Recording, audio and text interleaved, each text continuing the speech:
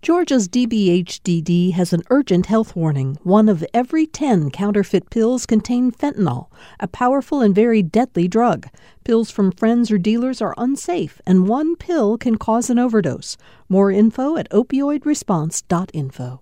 To some people, catcalling on the street may seem like a compliment, but for those who experience it, it can alter their sense of place within their community.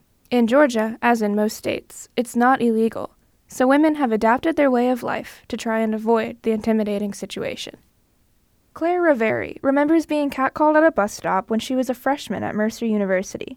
An SUV full of men stopped at the light, rolled down the windows, and started yelling.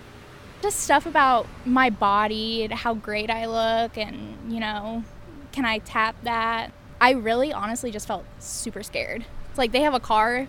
What are they going to do? Like, they're going to come grab me? Lots of women have stories like hers. In fact, according to a 2016 California State University study, more than 2/3 of women have experienced catcalling. A smaller number of women in the study said that led to being inappropriately touched or even followed. College student Grace Hamilton grew up in Macon, where she says street harassment happens all the time. One night on her way home, she walked by a man sleeping outside of a church. And he wakes up while I'm walking past, and he goes, hey cutie, you got a lighter? Hamilton was worried that the harassment might go further. And honestly, I was kind of scared, so I called my mom and woke her up. This was probably midnight or later, and had her stay on the phone with me until I got inside my house. Protecting herself was her only option.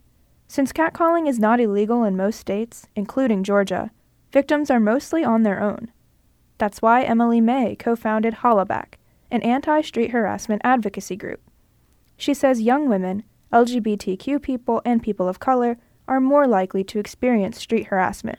Very, very common. We see anxiety, we see depression occurring. We'll see people start to make different decisions, such as taking different routes to school or to work, or, showing up to school or work, but being distracted by the harassment that they faced on the way there. Claire Raveri, who was harassed at the bus stop, says she had to make some of those choices to feel safe in Macon. I'm really careful about things now. I never walk alone. And I try not to walk far distances in Macon just to avoid those situations. And I usually stay in areas that I'm comfortable in and I know are safe. But I also feel like even then, I'm always worried about it happening because you never know. Raveri says she's become desensitized to catcalling.